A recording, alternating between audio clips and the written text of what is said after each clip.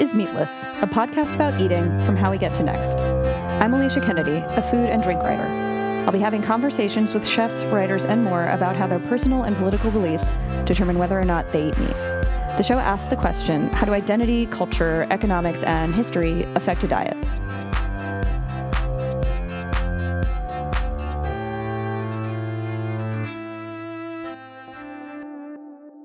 In this episode, I talk to Olivia Hu, co-owner of Old Timers Bar in Bushwick, Brooklyn. We discuss her route to cocktail making, how being pescatarian fits into the Chinese cuisine she grew up with, and her goal of creating a bar that is a safe space for all.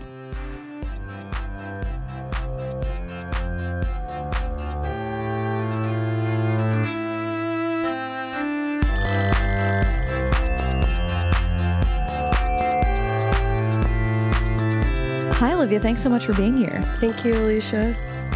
Can you tell me about where you grew up and what you ate? Yeah, definitely. I grew up in Reno, Nevada. My parents are immigrants from China. My sister and I are first generation. My mom used to make home-cooked meals for us, and it was the type of Chinese food that I never had seen in any restaurant in America. And I think until I was around in college, I always kind of wondered why her home cooking was so obscure. And then the first time I felt this connection to the outside world and that cooking was when I saw on NPR there was a cookbook that was published that was specifically recipes from the era of Chairman Mao and the Cultural Revolution. And I'm flipping through the recipes for these dishes that my mom had made for me, almost to a T, all the same ingredients. And it was the first time that my eyes were open to why my mom cooked that way, because the Cultural Revolution was really, really difficult, and my parents were teenagers and very young children during that time.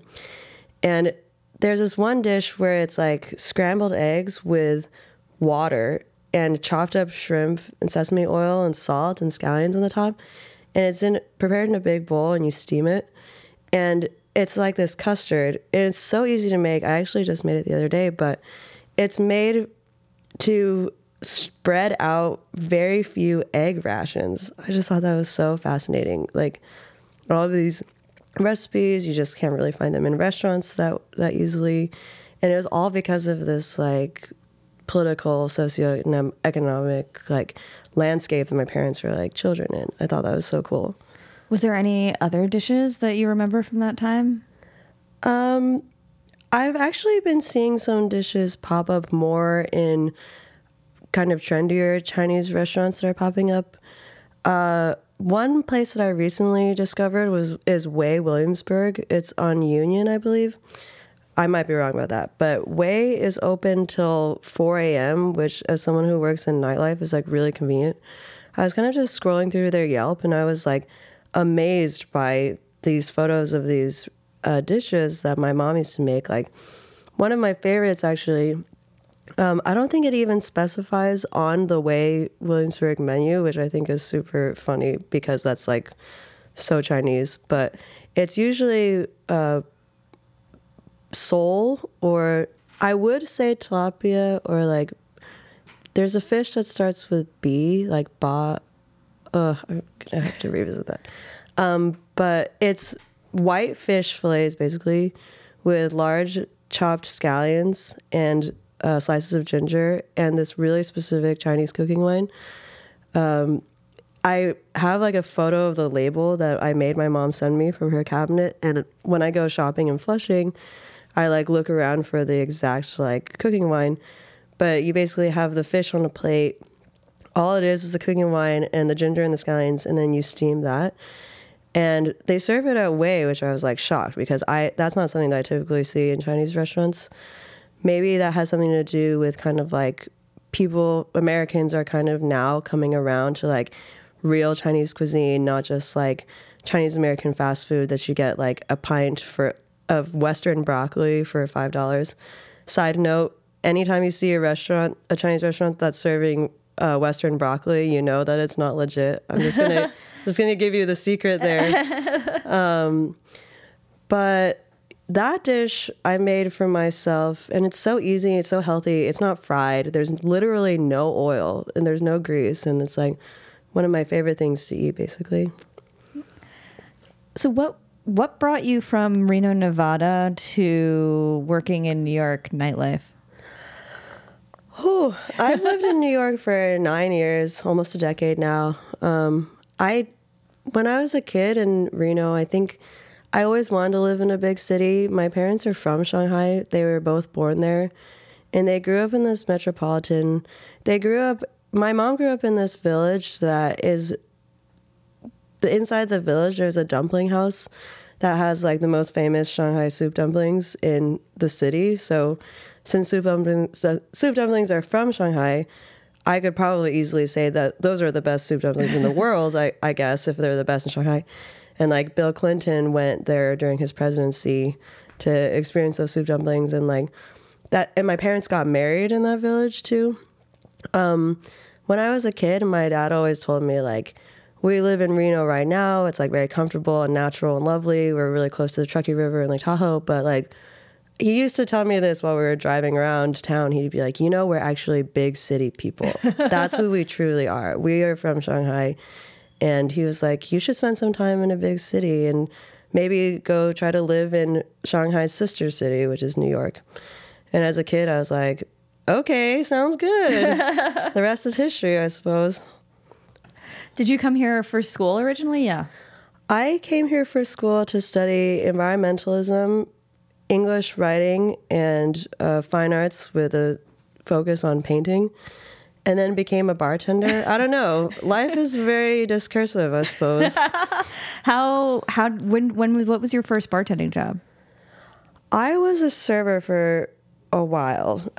Wait staff is really difficult. Table service is just really hard. I mean, you just have to take nothing personally and let all like horrible treatment roll off your back, I guess.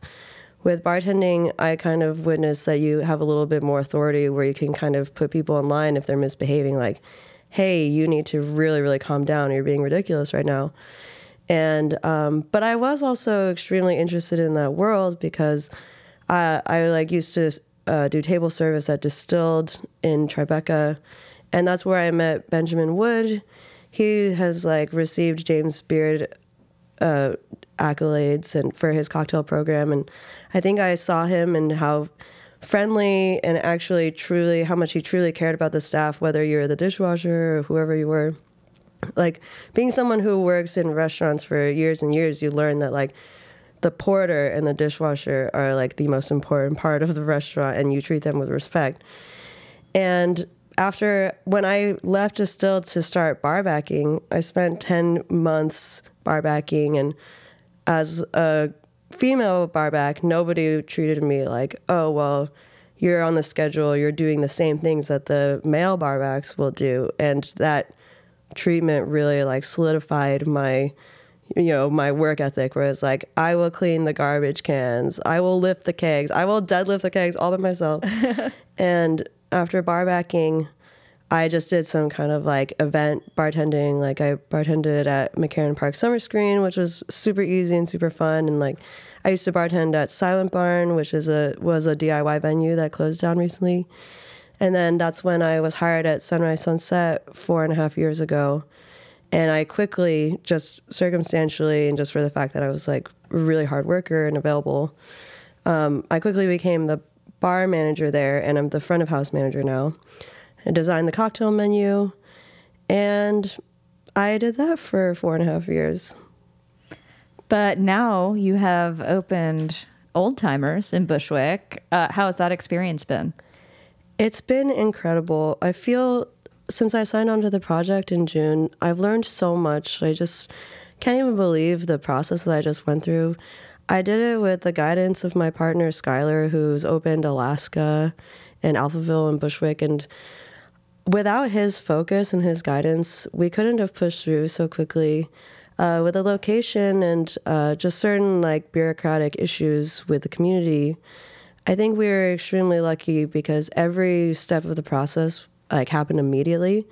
There were certain elements of opening a bar that bar owners anticipate taking possibly several weeks or several months in the bureaucratic process, but it seemed like the city really wanted us to be there. They were every time we went to a meeting, they were so supportive of us. They loved our concept. They loved what we were presenting. And we pushed through every application almost like instantly. It was incredible. Almost like as lucky as you could be in that process. Do you think you face any specific challenges as a bar owner and as a bartender being a woman of color? Oh, well, just in a day-to-day, you have to deal with people in this really unique combo of treatment that can be both racist and sexist at the same time. And that's really special. I've just like had so much experience dealing with that type of treatment that I feel now that I just like respond to them in ways that make them either extremely embarrassed, or if it seems like a situation where my safety is compromised, then just exiting as quickly as possible, just getting out of there safe. There are a lot of elements to being in a unique position that I'm in, where I was born not white and not male, but actually the community that we've created has been really, I'm actually amazed by it, because almost all of my bartenders are not heterosexual, not white, or not male. At least one of those, if not like several combos. We do have one bartender, Ryan Gable. He has a girlfriend and he's white, but he's extremely special. He's a very talented bartender, and he is an elf from Middle Earth, we've decided. Okay. So he's not really human. He's kind of like an alien, or like and he's like from a different fantasy, basically. Right. And he's just like, he bartended our friends and family, which was a ridiculous party. And he was closing a lot of our really vital shifts so far, like New Year's Eve night and like the first night that we were officially open to the public. But my entire staff, I just like really think about like what we've created and our certain set of values. You know, the concept of old timers means a lot to me, and I try not to over-explain, because I've heard like anytime you create anything, you don't want to insult the intelligence of your audience. So right. I'm not trying to like over-explain the concept, but for one matter, I've worked in the service industry for a really long time, and everyone that I've hired has been in it for a really long time. I've heard some really disturbing stories, like my boss was a pervert, but otherwise he was really great. Or like one of my bartenders told me, Chrissy told me that she had a boss that like really, really tried to sleep with her. And if she wasn't reciprocating or texting him back late at night, then he would like take shifts away. It was just like a horrific nightmare situation to be in. And yet we all find ourselves in that position where we just stick to that job because the money is fine and we're really desperate and we're making excuses and making compromises. So all of my bartenders are old timers in that way. They've been through it all. And part of it is that like for everything that I've been through and my intellectual values, I'm in a way saving them from that culture. And even like Anthony Bourdain said, you know, before he passed away, that he has regrets with this macho, masculine restaurant culture that exists now, especially in New York City, and how he regretted kind of putting on that whole show for everyone to see. Because sometimes we think, if we really think about culture, if we really think about operations, we can realize that it doesn't have to be that way. This like really abusive, you know, militaristic kind of like throwing pans across the kitchen and screaming type of culture. Although things can be hard sometimes too, because ultimately I'm the authority and it all comes down to me doing my job and them doing their job. But they'll never see me throwing objects or like hurling insults or using sex as leverage for shifts. I mean, that's just like a nightmare. Yeah. So you create a lot of cocktails with both your work at Sunrise Sunset and now your work at Old Timers, and also you've written recipes, and I actually edited you at Edible Brooklyn. But how do you kind of approach when you like have an idea for a cocktail? Like what are those steps? I have a few different approaches because the end result is always what delivers. A lot of times you can think in concept that a cocktail will be really delicious, but then you try it and you're like, oh, I mean, I've been through many of those. I'm like, this doesn't even taste good. Like I really wanted it to, but it doesn't. And as a side note, Alicia, you're a brilliant editor. Oh, you thanks. made me sound so smart, and it was wonderful. Yeah, and I was loving doing those freelance assignments too, because it was just a way to get those creative juices going once in a while. I was featured on Supercall, which is a cocktail media company. That was super fun.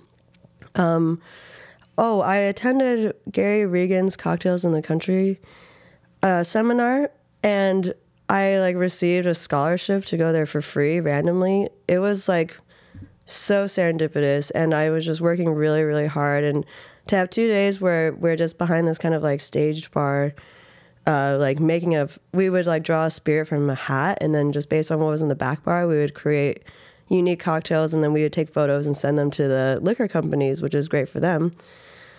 And normally I choose the base spirit first. Do I want it to be gin, vodka, whiskey? And then I think what style do I want it? Do I want it spirit on spirit stirred drink? Do I want it with fresh components shaken really hard? And then I start with the proportions that make sense to me just from my experience. Usually with a 40 proof liquor, you'll start at maybe 1.5 ounces and either adjust to 2 ounces or maybe 1 instead. And then with liqueurs and lower ABV liqueurs, you'll start maybe 1/2 ounce. Same with juices, if you want peach juice or lime juice, etc., cranberry. And then after you kind of get the base down, and I will say that some vodkas have different tasting notes. It'll be this is citrusy, this is piney. You kind of taste some mineral or maybe some orange peel. You would decide which of those components you want to really, really highlight and bring out, because if a gin tastes orangey, then why not add some triple sec? Just make it go all the way. Maybe add some orange bitters. Or if there's one component of it that's really subtle, like cardamom, it's cardamom is just kind of on the back of the palate. Add some cardamom bitters at the very end. And then you think about the aesthetics. Do you want it served? What kind of glassware do you want it served in? And there's certain movements in the cocktail world that I'm really getting behind. I know the Dead Rabbit is all about this, but they aren't doing garnishes unless they contribute something to it culinarily or through some kind of sense, like aroma, which I think is great, because for business owners, they spend a lot of money on these really festive decorative garnishes, and I think that's great. But it all gets tossed in the end. It kind of gets, this is my neuroses as a bartender, it gets stuck in the mesh of the sink strainer, and it costs money and it just looks pretty, which is fine and great, but can we accomplish that with something that contributes to the smell or the taste? And at Old Timers, I have a cocktail where the garnish is just a few drops of rosemary infused olive oil. Super easy to prep. Just throw a bunch of rosemary and some olive oil, and I actually dump a ton of salt in there too, which is one of my favorite little moves. Salt is just incredible. I think that I get behind the idea of having a vial of saline and just squirting a little bit of saline into the shaker. I think it really brings out all of the flavors of every element of it. We aren't doing that at Old Timers, but maybe someday down the road, I'd like to have a program that does that type of thing. But I just really like the idea of just kind of less waste cocktails. Yeah, that's become a big kind of a movement now. Mm-hmm. Yeah, I saw the Bombay Sapphire, which is a huge company, but someone won their cocktail contest with just doing no waste cocktails. I love it. Yeah, yeah. So you actually are pretty sustainably minded and now are pescatarian. Yes. What inspired that move for you? I think that our diet choices do influence our culture in a lot of ways. And I think I just had a moment maybe about a year ago where I realized I didn't really feel like eating cow. I didn't feel like eating bird. And there was a certain point where in my life where I thought I would never quit bird, especially when I'm in China. Duck is a huge thing in China, and I didn't think I would ever give it up. But I mostly just eat plants and I'll eat fish, but generally I would like to have it if it's sustainably sourced or if like the restaurant menu says it has all of the certifications. Sometimes I do cheat a little bit and I'm like, this is probably not good fish, but I'm just going to eat it anyway. But it is important to think about your food choices because these animals, they're brought into this world to live a horrific existence, just to be slaughtered in an unsanitary way. I mean, I was just thinking about that for myself in a way as well, where these factories are disgusting. There's like feces and feathers and limbs on the ground, and the beaks of the chickens are chopped off because in close quarters they're attacking each other, and they wouldn't even attack each other if they weren't all shoved into this dark warehouse. And if you were to really look into the production of it, which of course it's all by design, that it's not common knowledge that it's produced this way. It's wrapped up so neatly in the grocery store with a little picture of a farm on it as if that's where it came from. And I personally don't really want to eat bird where they are their breasts are enlarged and their legs break because their breasts are so heavy and can't support their bodies. That's not really something I want to consume myself. Aside from the environmental and ethical impact of production in that way. I actually am not against small farms producing meat. Right. If I lived closer to like Union Square Farmers Market, for example, I would absolutely get bird and cow from the farmers market because I think they need support too. Otherwise, they're going to be crushed by the big industry companies. And, you know, the independent farm system is already failing because of that industry. And I would actually love to support them, or even just get like a package of eggs because I'm not vegan. I eat eggs almost every day. And any way that I can support them, I would be supportive of that. But it's not the most convenient thing. Right. When I lived on campus at Pace, it was only a 4 express train away from the Union Square Farmers Market, and I would go all the time. But living in Bushwick now, not so much. Is there a farmers market in Bushwick? There is one at Maria Hernandez, but I don't think they do much animal product. Right. Maybe some eggs, which I'll get behind that. How has making this new dietary choice changed how you relate to maybe the food you grew up eating or how you eat nostalgically now? Like, have there been changes in that way? Absolutely. And I think about this all the time because especially opening Old-Timers, there were some days during construction where I would be so spread thin and I just needed something to feel good and to comfort myself. And so I would make trips to Flushing or Birds of a Feather in Williamsburg, which Birds of a Feather I found after visiting for the first time is a sister restaurant to Cafe China, the only Chinese restaurant in New York that has a Michelin star, which is huge. And I think is reflective of how the culture sees Chinese food in general. But I used to crave soup dumplings, which is just like pork bone broth frozen into a gelatin, cut into cubes and wrapped up with pork and ginger and scallions and seasoning. And Chinese cuisine is very heavily pork influenced. I was looking through this 800-page Chinese food recipe book I have where there's this extremely iconic Shanghai dish that's eel with noodles. And I am looking at it, I'm like, I can make this. I'll eat eel. And the recipe said 1 scoop of pork back fat, which I'm like, I don't really know where I would acquire this.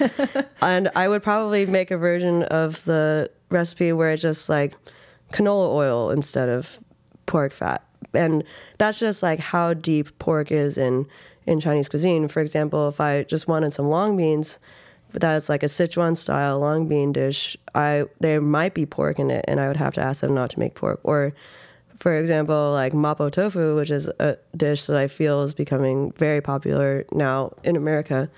Mapo tofu is typically cooked with ground pork. And if you wanted it vegan, you would have to specifically ask for no pork. But there are certain dishes that I always go back to as a vegetarian. Water spinach with garlic chunks.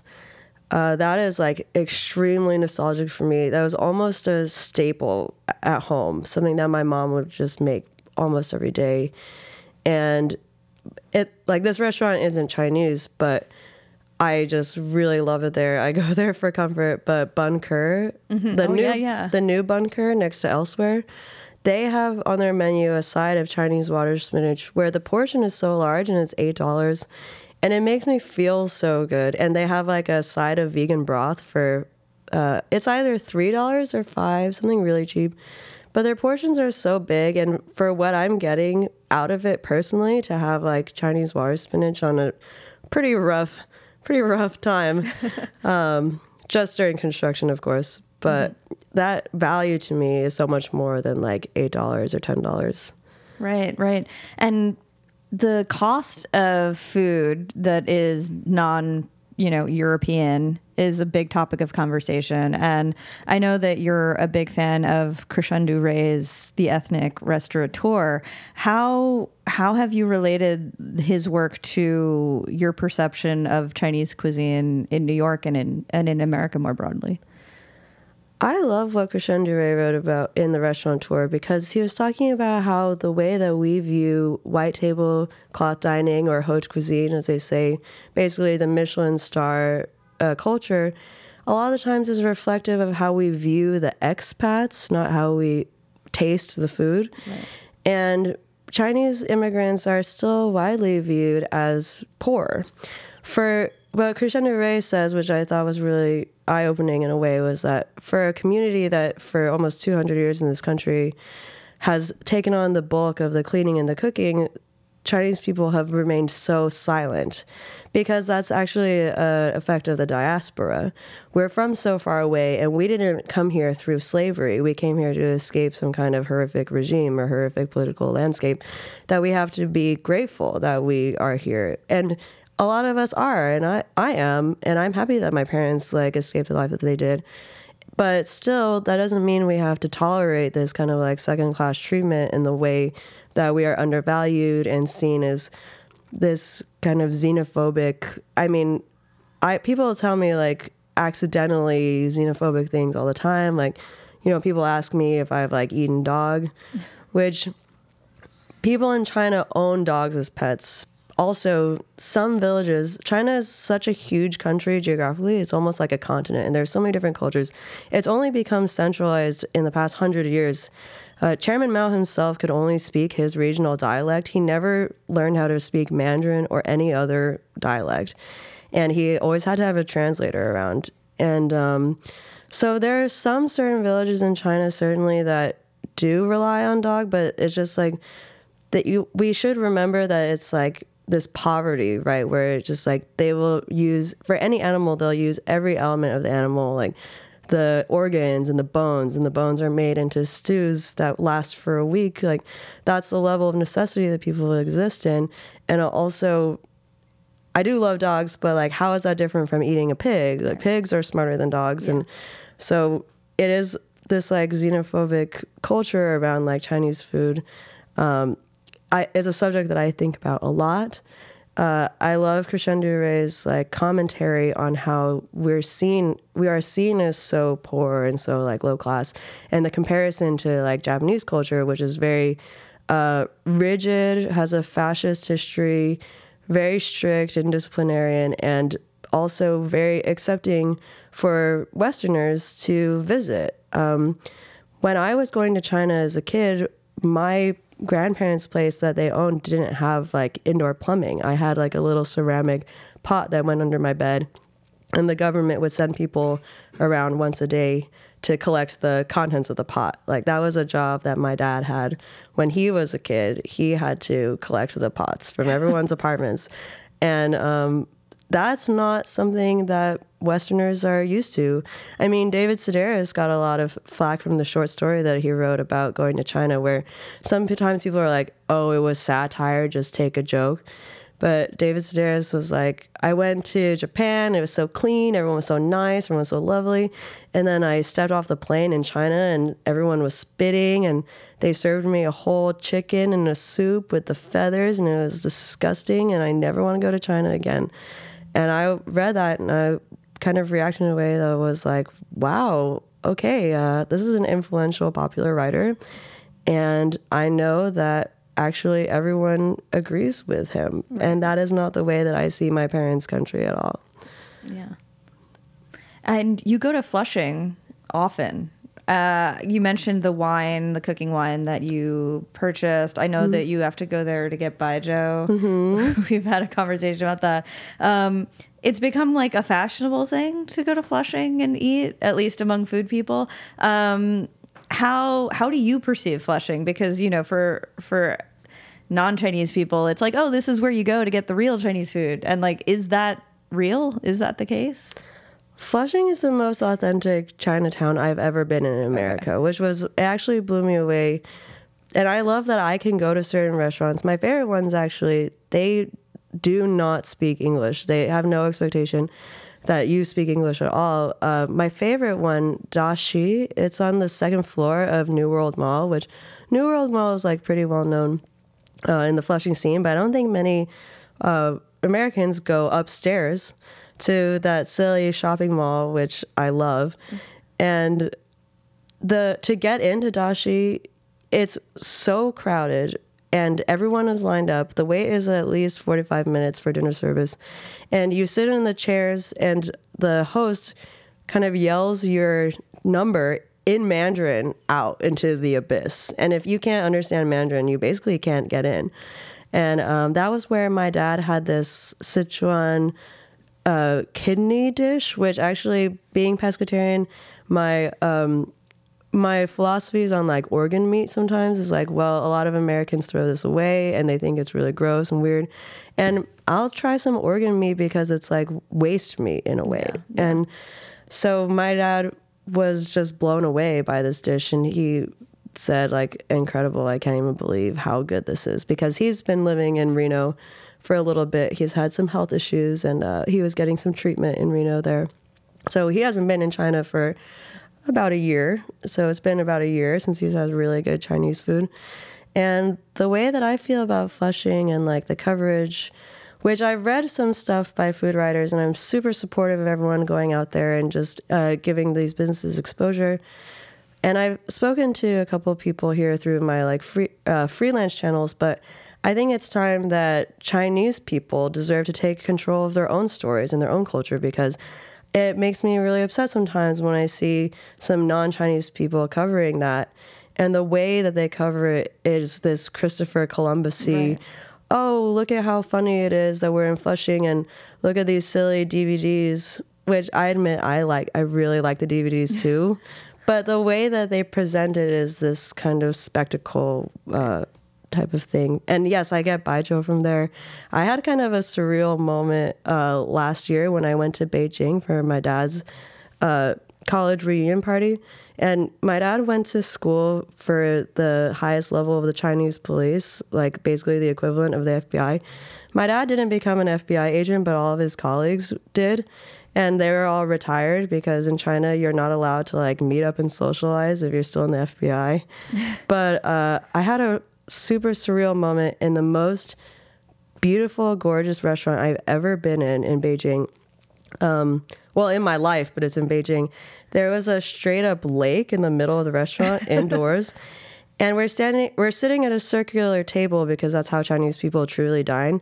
Any restaurant in America where there isn't like a group communal zone with a glass Lazy Susan, another red flag, not authentic. And you drink baijiu in little personal pitchers with tiny cups because baijiu is such a high ABV. It's higher than vodka. And the moment that I felt extremely surreal was when I was in this like lake restaurant doing shots with ex-FBI agents. And they were talking about ghosts. It was just incredible. It was like, and the food was just absolutely insane, like the most exquisite food I've ever had in my life. And So for you, I mean, obviously you're mostly bartending, but you cook for at home. But for you, like, is this work in food political to you? I think that a lot of our decisions are inherently political. And I think that as a woman of color, my existence is inherently political because for better or for worse, people are looking to you to be more righteous. It is a really interesting position to be in because I've unfortunately been in collaborative projects, like as a musician, where I accidentally joined a band with an assaulter, and the manipulation is so deep and the facade is so strong that even I, within close quarters, didn't know that my bandmate was hurting people and hurting women. And I've been really hard on myself for the fact that I've gotten on stage with rapists, and in the proximity that I'm in, having put victims in danger because they see me and they think it must be inherently safe. I'm an outspoken feminist, intersectionalism is like something I think about all the time. And so for me to be close to this person is exposing people. And I did nothing wrong. I didn't hurt anyone, but still, like, the complicitness of the situation is really important. And that's why I have to toe certain lines as a boss very carefully, because I handmade a mosaic that is in between the bathrooms at Old Timers that says no predators allowed. I decided in that moment, well, before I even signed on to this project, I told my partner, I was like, this person, he raped me. He can't DJ here. He can't be here. And that was a really hard discussion to have because some of these abusers are in the scene, they're in the community, and everything is so deep and the victims are so afraid, and that, like, this information isn't free because there are consequences. There's retaliation.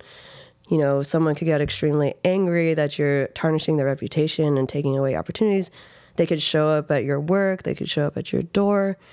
There are a lot of political decisions to be made, like who is not allowed on the premises, who can be served a drink, but they need to be watched really carefully, that type of thing.